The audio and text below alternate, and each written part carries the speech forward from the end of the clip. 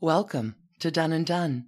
I'm Alicia, your hostess on this journey, all things Dominic Dunn, where nothing is linear and everything is connected. And finally, today, investigators, we are getting back to the star of this particular arc, Marilyn Monroe, our shimmering, beautiful mirror ball. We have used the song Mirror Ball by Taylor Swift for Marilyn's arc. She's been spinning on her tallest tiptoes in her highest heels just for us, as we have manifested her story along with other connected stories over the last few months, and now we know the end is near. Today we're going to take a slight detour into This Is Me Trying by Taylor Swift as well. This is Marilyn Monroe from 1960 to 1961. We're going to make it back to Mirror Ball for our bridge next week, but before we begin our episode today, I do want to give enormous thanks for our newest supporters over at patreon.com/doneanddone. I'm so grateful for you and the Done and Done Patreon community. In my spyglass today, I see Jamie S. and Jessica L. Holy cats, you rock. 1,000 thank yous. And a big thank you to all of you for coming to join me as we return back into Marilyn's story from 1960 to 1961, connecting Marilyn back together with some of the players introduced within the last episodes. At this point, by 1960, we have less than 3 years before Marilyn's tragic passing, 32 months really. I look at this almost as Marilyn of 1,000 days. Marilyn is trying. This is Marilyn's years really trying, having it all crumble down and trying to rebuild yet again.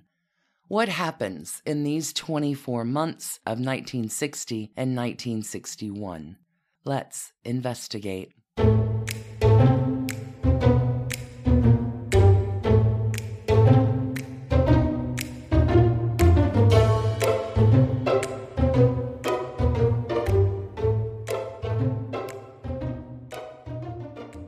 A lot of movement in the year of 1960.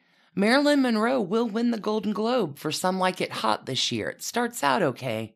There's another film in the works, though, preparing to be made this year, a little film called Let's Make Love. This film is co-starring Yves Montand. George Cukor is going to match Marilyn and Montand up for this picture, even though it is Arthur Miller that suggests Yves Montand for the role. This is after Arthur Miller rewrites the script of Let's Make Love to give Marilyn Monroe more screen time, leaving the original actor chosen for the part, Gregory Peck, looking for the exit. Not that other actors aren't offered the role. Yul Brynner, Cary Grant, Charlton Heston, Rock Hudson, and even Jimmy Stewart will all refuse the part. Maybe they turn this part down to star in other roles or because of the reputation at the time of Marilyn Monroe. There are some actors, though, that will take some quick cameos in the film, including Bing Crosby, Milton Berle, and Gene Kelly. Now, it does not seem to be a problem that Yves Montand does not speak a word of English at the time when he is starring in Let's Make Love, but he's a professional and it's going to be fine, and Yves Montand and his lovely wife, French actress Simone Signoret, will head on over to California for the filming. Yves and Simone will be sharing some neighboring bungalows at the Beverly Hills Hotel for their stay in California, which will have some consequences. See, Let's Make Love was the title of the movie, but Marilyn and Montand will take that title very literally. The highly publicized affair from the two stars of the film will have lasting consequences, although in different ways. I want to focus in on the Yves Montand and Simone Signoret portion of this. See, these two have met back in 1949 and are pretty much smitten with each other immediately. This is after the affair that Montand has with Edith Piaf, and Simone's star is on the rise as well. Their love affair is on, and the two marry, and their story is utterly fascinating, but in this episode, we are looking into a very small slice of time, just the few months, with them as a couple in early 1960. I'm sourcing this bit from the MarilynReport.com. It's an excellent summation of what is happening with one of our couples. In 1960, Simone won an Oscar for Room at the Top, and the two left for Los Angeles. Here, Montand accepted George Cukor's proposal to star in Let's Make Love. The French couple stayed in a bungalow adjacent to that of Arthur Miller and Marilyn Monroe. The four often met for dinner, and Simone did not sense the danger until it was too late. Passion overwhelmed the two lovers before her eyes. It was her feminine vulnerability that struck me the most when I forgot I was next to the star Monroe, Yves Montand would say, adding, "Not for a second did I think about breaking up with my wife, but if she slammed the door, I probably would have rebuilt my life with Marilyn." Simone did not slam the door. She just returned to Paris, humiliated, waiting for everything to end, as always. And so it happened despite Marilyn's attempts to keep Montand with her. Montand commented gratefully, "The beauty of Simone is that she never stopped me from having a good half-liter when I was thirsty." In 1960, she quickly realized that a man of 39 years old and in full strength of age could not be left behind for 3 months in Hollywood with a woman like Marilyn in his arms. Years later, in her memoirs, Simone wrote generously of her rival, "I never hated her." That's one fallout from the affair that happens with Marilyn and Montand. Here's the other side. Arthur and Marilyn, not as French, not as diplomatic. Arthur Miller is pretty much big mad and out from this point on. Maybe this affair was the last straw for him, although Arthur Miller does have a whole lot of himself wrapped up in the next film that is happening, The Misfits. And so does Marilyn Monroe.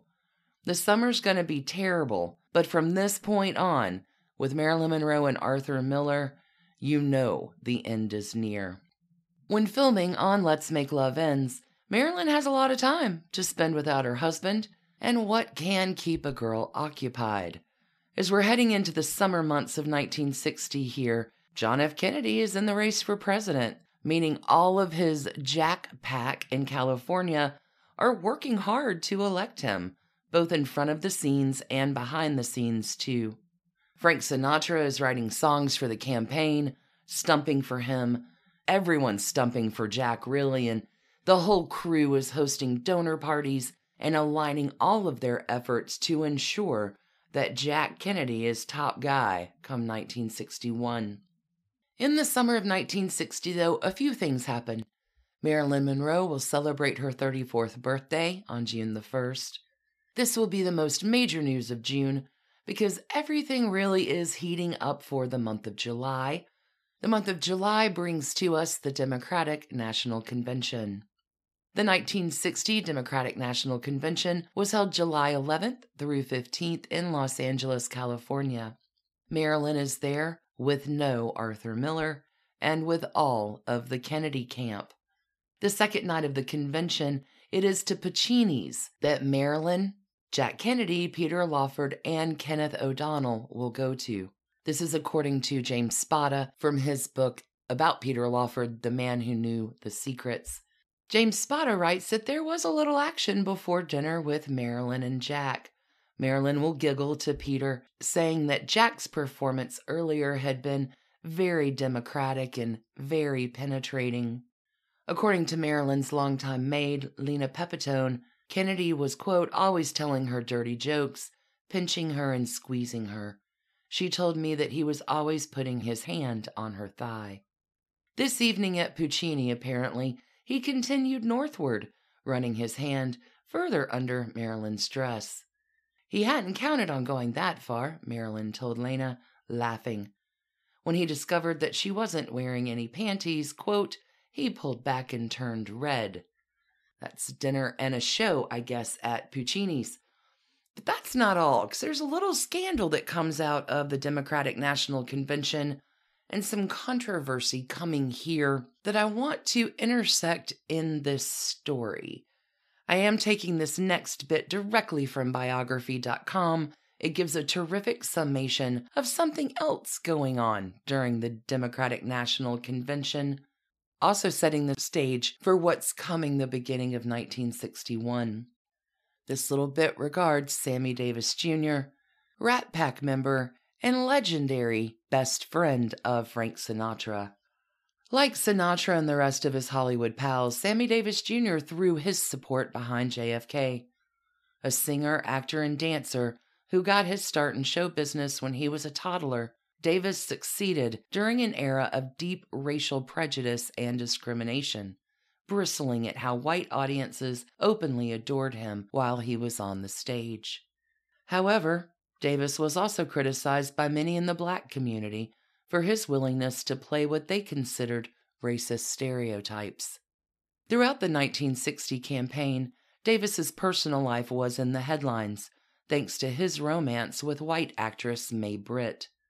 When the couple announced their engagement in June, the reaction was vicious.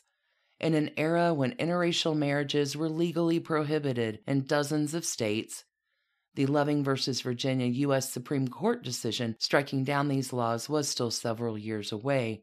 Davis and Britt were pilloried. Britt's studio contract was canceled, and the couple received death threats. When Davis appeared alongside other entertainers at the Democratic National Convention in Los Angeles that summer, he was loudly booed and deeply wounded. The Kennedy campaign, largely funded and closely controlled by Joseph Kennedy, grew fearful of the impact Davis's notoriety might have on the campaign, thanks in part to the racist, anti-segregationist, anti-miscegenation views of a large swath of Southern Democrats, without which JFK would lose the election. Davis was reportedly pressured to delay his marriage until after the election, and the couple finally wed in mid-November, just days after JFK's victory. Causes a lot of problems there. They're going to come and creep up for us in a little while. Something also interesting to connect at this point in our episode as it pertains to our man Nick. Dominick Dunne is not a fan of John Kennedy. Dominick does not support his campaign. Dominick, in fact, is so against Kennedy in 1960 that Dominick spearheads a group called Catholics Against Kennedy. Now, not only do the Dunnes' political leanings at the time swing Republican, but I can also imagine that Dominick Dunne has seen a few things in his years living in California now, especially living next door to Peter Lawford's home, that might cement this mixture for Dominick into a more solid state of anti. The irony of that, though, is Dominick Dunne will write so much about the Kennedys in his future. Not only do the Kennedys not go away, they really circle back into Dominick Dunne's third act. Marilyn Monroe, in the summertime, back in California, running with the Rat Pack. Not unusual, they've been hanging around for years now. Frank Sinatra at this time does own his own little hotel, lodge, and casino, and Marilyn Monroe is spending a lot of her time this year as well there. Marilyn will continue to use the Calneva as a getaway during the filming of her next movie, The Misfits. August 1960 does begin filming for The Misfits, the last completed film of both Marilyn Monroe and Clark Gable. It's a rough summer for everyone. Besides filming outside of Reno, Nevada in the desert and the ridiculously hot temperatures that comes with, there are problems all over on the set as well, just not outside influences. See, Arthur Miller wrote this play, The Misfits, for Marilyn Monroe. This is the wife he loved in his fantasy brain years ago. The Misfits is supposed to be an apology for Marilyn Monroe, a Valentine, so to speak, for all the crappy diary entries, for the miscarriage that Marilyn suffered. The Misfits is a penance from Arthur Miller to her. Arthur Miller will tell his biographer, Christopher Bigsby, a version of this, saying, "I would not have written it except for Marilyn. I wrote it for her. It was the only time I did write anything for an actor, and had I not known her, I would not have begun such a thing. She had lost a child in early pregnancy, which really upset her a lot, so it was kind of a gift. It was also the expression of a kind of belief in her as an actress." The script is finished moons and moons ago, but the production had been delayed by Fox for the filming of Some Like It Hot and Let's Make Love. So by the time production does begin, Marilyn Monroe and Arthur Miller are not happy with each other. They're very much on the outs. Marilyn's hot off her affair with Yves Montand and well, still fooling around with Jack Kennedy too. Marilyn Monroe, in my opinion at this point, knows she has one foot out the door. The marriage between Arthur and Marilyn will really break down real time during the filming. Arthur Miller will say, "By the time we got to make the film, we were no longer man and wife. The film was there, but the marriage was not." So many challenges on this set, not just the dissolution of her marriage. See, Marilyn is filming with her childhood idol, Clark Gable. Marilyn has imagined Clark Gable as a father figure her whole entire life. Marilyn wants to do well. She wants to impress him. She wants to make good things happen on this film and is surrounded by challenges that one normally does not face. I am not a film critic, but Arthur Miller writing The Misfits as a love letter Valentine for his wife really misses the mark for me. I could say a lot about my personal feelings in the dissection of this script and its pathos, but alas, we are not a film analysis podcast here at Done & Done. What do you need to know? John Huston is directing The Misfits. He knows Marilyn from making the Asphalt Jungle many years ago, and Marilyn loves working with him.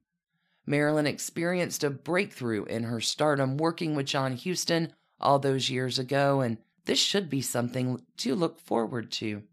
The film will be released by United Artists. The Misfits is the most expensive black and white production in history, at least up into that time. The month of August has been super hot, like melt your face off hot temperatures. Marilyn Monroe's marriage is breaking down. In addition to it breaking down, she has to work with her husband on set daily. It's exhausting. So exhausting, in fact, that the headlines at the end of August announce Marilyn Monroe's hospitalization for heat exhaustion, although it's a little bit more than that that's actually happening. Production on The Misfits is halted for about 2 weeks. And the Valentine that Arthur Miller wrote for his wife Marilyn Monroe just isn't a Valentine. The men's parts are better in the film. Paula Strasberg is also managing Marilyn, and Arthur Miller is lurking over both of their shoulders with his own big ideas. Marilyn Monroe is truly in crisis at this point. She has a debilitating lack of confidence around Clark Gable, although Clark Gable is the kindest to Marilyn on the set. That set being filled with more difficulties than one could count. One other little bit here taking us back to Arthur Miller. Arthur Miller, on the set of The Misfits, is where he will meet his future wife. The whole film really just seems to be a perfect storm, and this is Marilyn trying. On September 4th, Arthur Miller will officially pack his bags and move on out.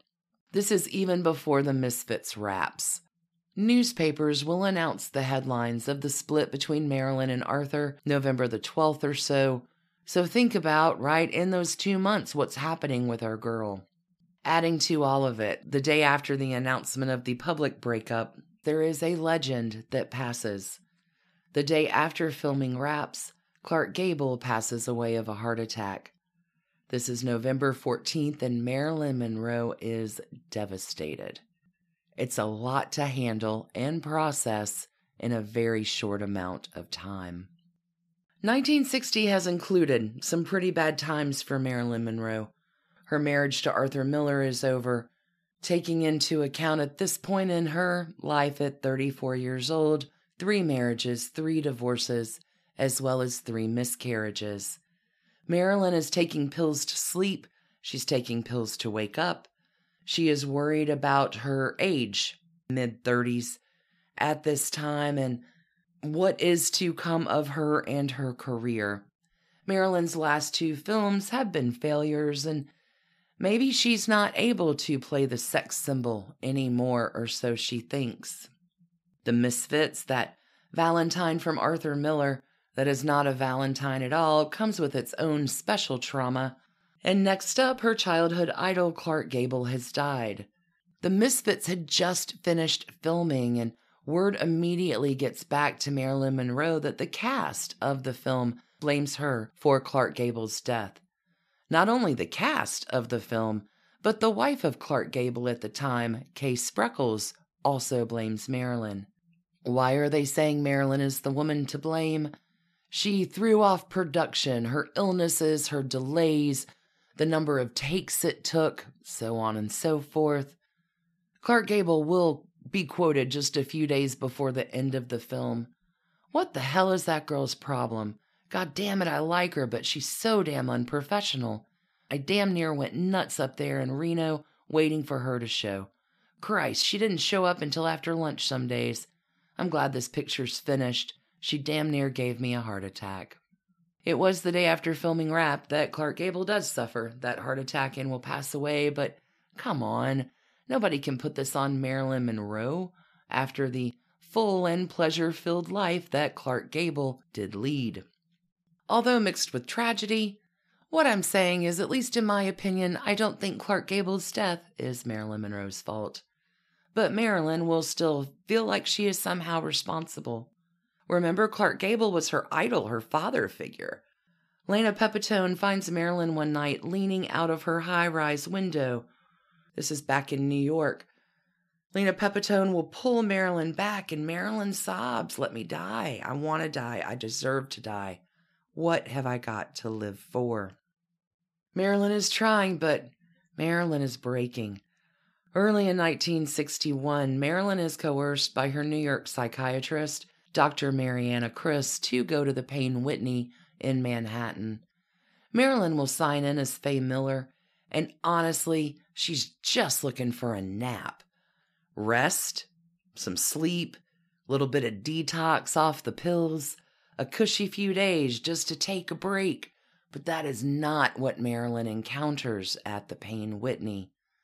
Marilyn is entered as a high-risk patient, a patient with potential ideas of self-destruction. Marilyn's clothes are taken, all of her possessions are taken, and she is thrown into a bare room with iron bars. Here's Marilyn Monroe with a grandmother who died in a mental institution. Marilyn Monroe with a mother who has been in a mental institution for decades. I can only imagine how terrible those iron bars look to her. This is her worst nightmare coming true. She wants out. She will strip from her hospital clothing and bang on the door. She'll stand in front of the window outside of the hospital nude, trying to get attention from someone, from anyone. This is a maximum security wing, friends. Marilyn is so angry she throws a chair through the window. Because of this, Marilyn is now straitjacketed and sedated. Marilyn will recall the staff of the Payne Whitney coming to look at her bound and drugged all night long, saying she felt like a curiosity piece.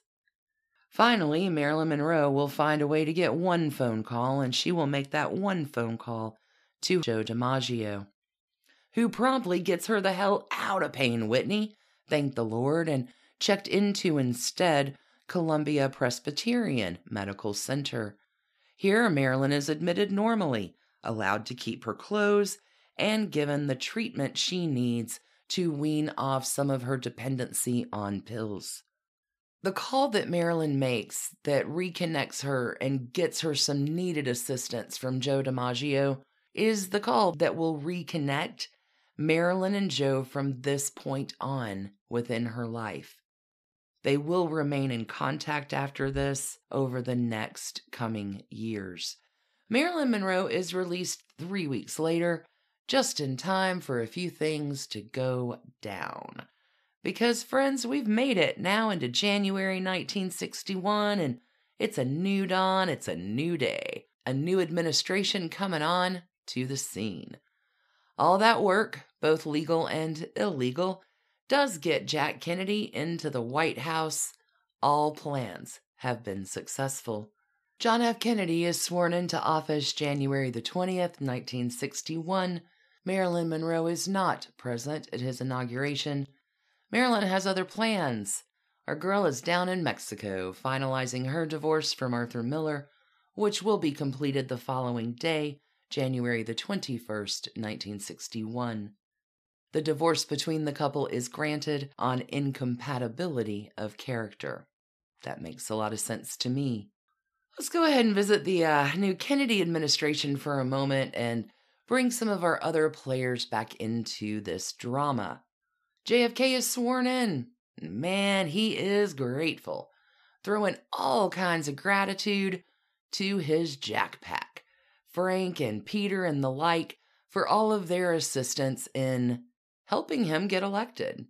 They have done so much to assist, and well, Jack will reward them by having Peter and Frank coordinate the inaugural balls. See, Frank Sinatra has given Jack anything Jack has asked for in the last few years. Women, access to his home, access to whatever Frank can do for Jack, and since Frank reconnected with Patricia and Peter, Frank has been Jack's guy. Nothing is unavailable to Jack Kennedy, at least by Frank Sinatra's standards.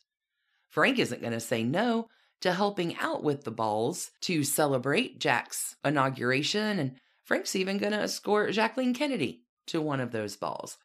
But it is Frank and Peter, Sinatra and Lawford, producing the inaugural balls, and, well, it does not go great between the two. There's a lot of fighting between them.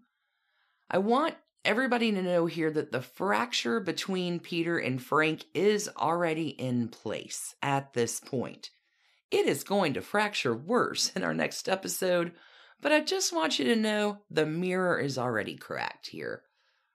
They disagree about everything. The right look, the right tone, and, well, all of it. James Spada, in The Man Who Kept the Secrets, will explain it this way. What happened was an enormous snowstorm, and most of the performers could not get there. Frank was just driven crazy by the tension and all the stuff that was going on. He was fearful it'd be a total disaster. He said, "Expletive, Lawford. I am not going to do this show." Nobody seemed to know why Frank was mad at Peter. Here's a little bit more context for you. See, Frank Sinatra has huge plans for the inauguration. One of these was the pre-inaugural gala.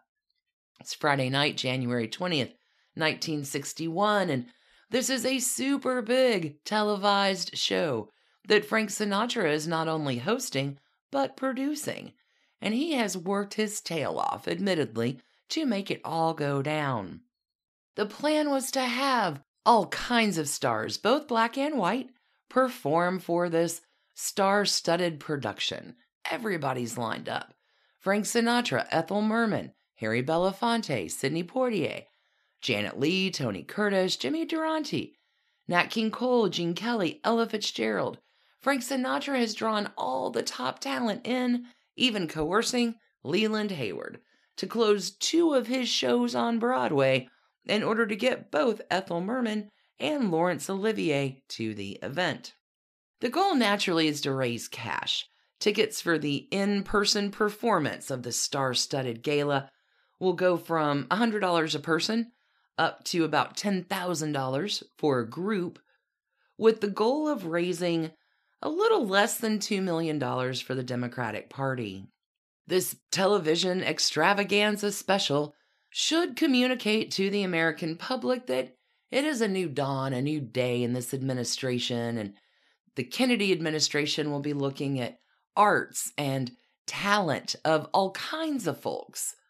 Or at least, that's what they say they're trying to do, I suppose, but let's hearken back to Sammy Davis. I'm not sure if the administration is quite as advanced as it thinks it is, but alas. Sammy Davis is persona non grata for that show. His disinvitation to that performance will change Sammy Davis's political affiliation from Democratic to Republican, and also pretty much cement the end of his friendship for a while with Frank Sinatra.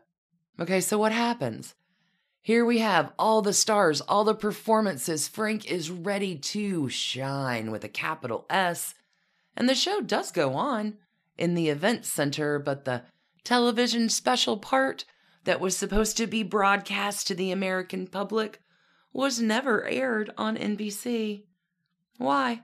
Again, a blizzard hits Washington, D.C. There's no power, there's no anything, and it's not really a great way to broadcast live, as a lot of folks are having difficulty getting into the city, and once they're there, the broadcasting people are having a hard time keeping feeds up and active for the program, at least to broadcast nationwide. The star-studded spectacular television special was actually seen for the first time in the year 2017 on public broadcasting stations, many, many moons after the original recording in 1961. All the chaos and conflict there might give you some insight into the Big Mad of Frank Sinatra. Frank Sinatra's been Big Mad for, a lot of time, but again, I want you to remember that Frank is going to take out his Big Mad on Peter Lawford, and the relationship is only going to go downhill from this point on. Next month up, February 1961, does see the release of the film The Misfits. Mixed reviews here about the film, taking Marilyn, who is already in a pretty fragile state, into a more fragile state.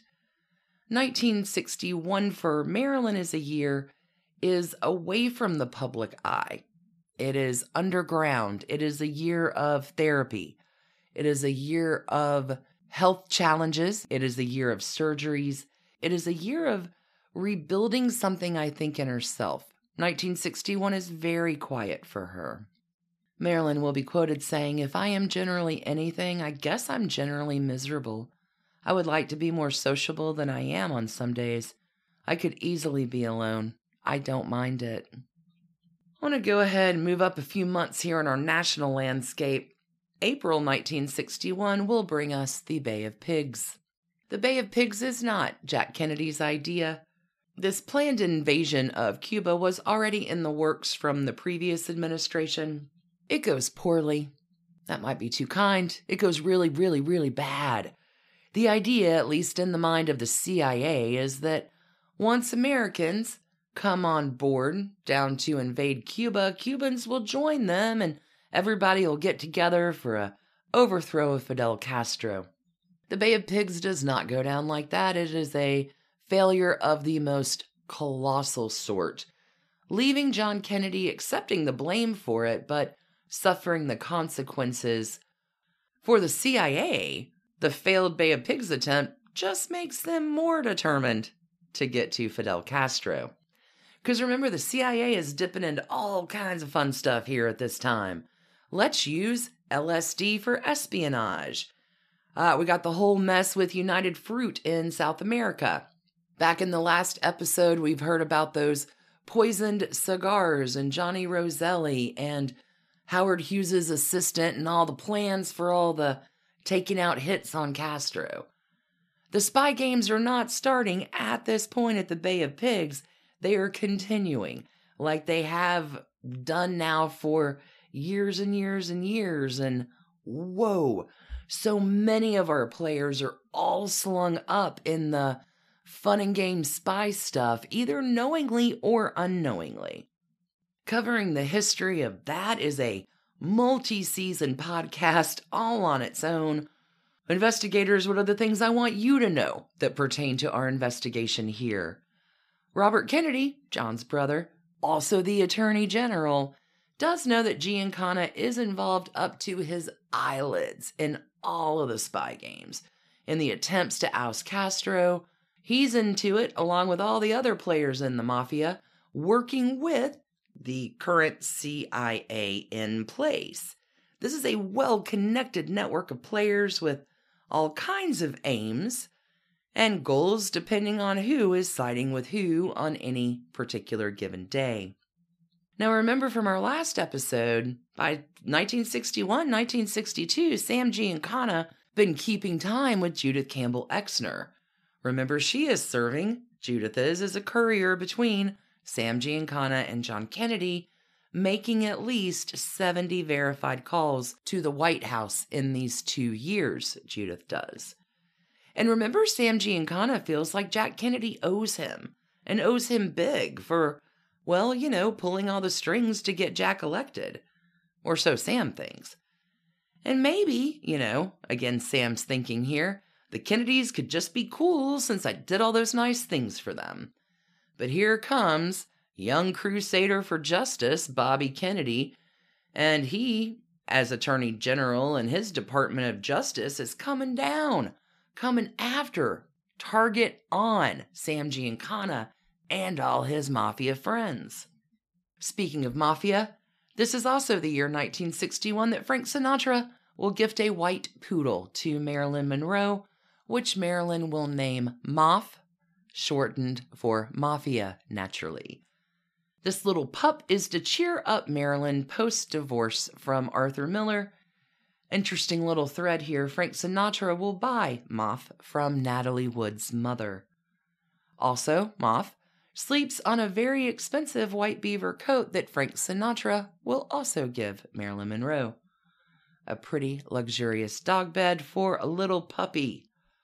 That luxurious dog bed has actually been moved out and is residing in the state of California by the end of 1961, early 1962, with Marilyn really having taken some strides this year.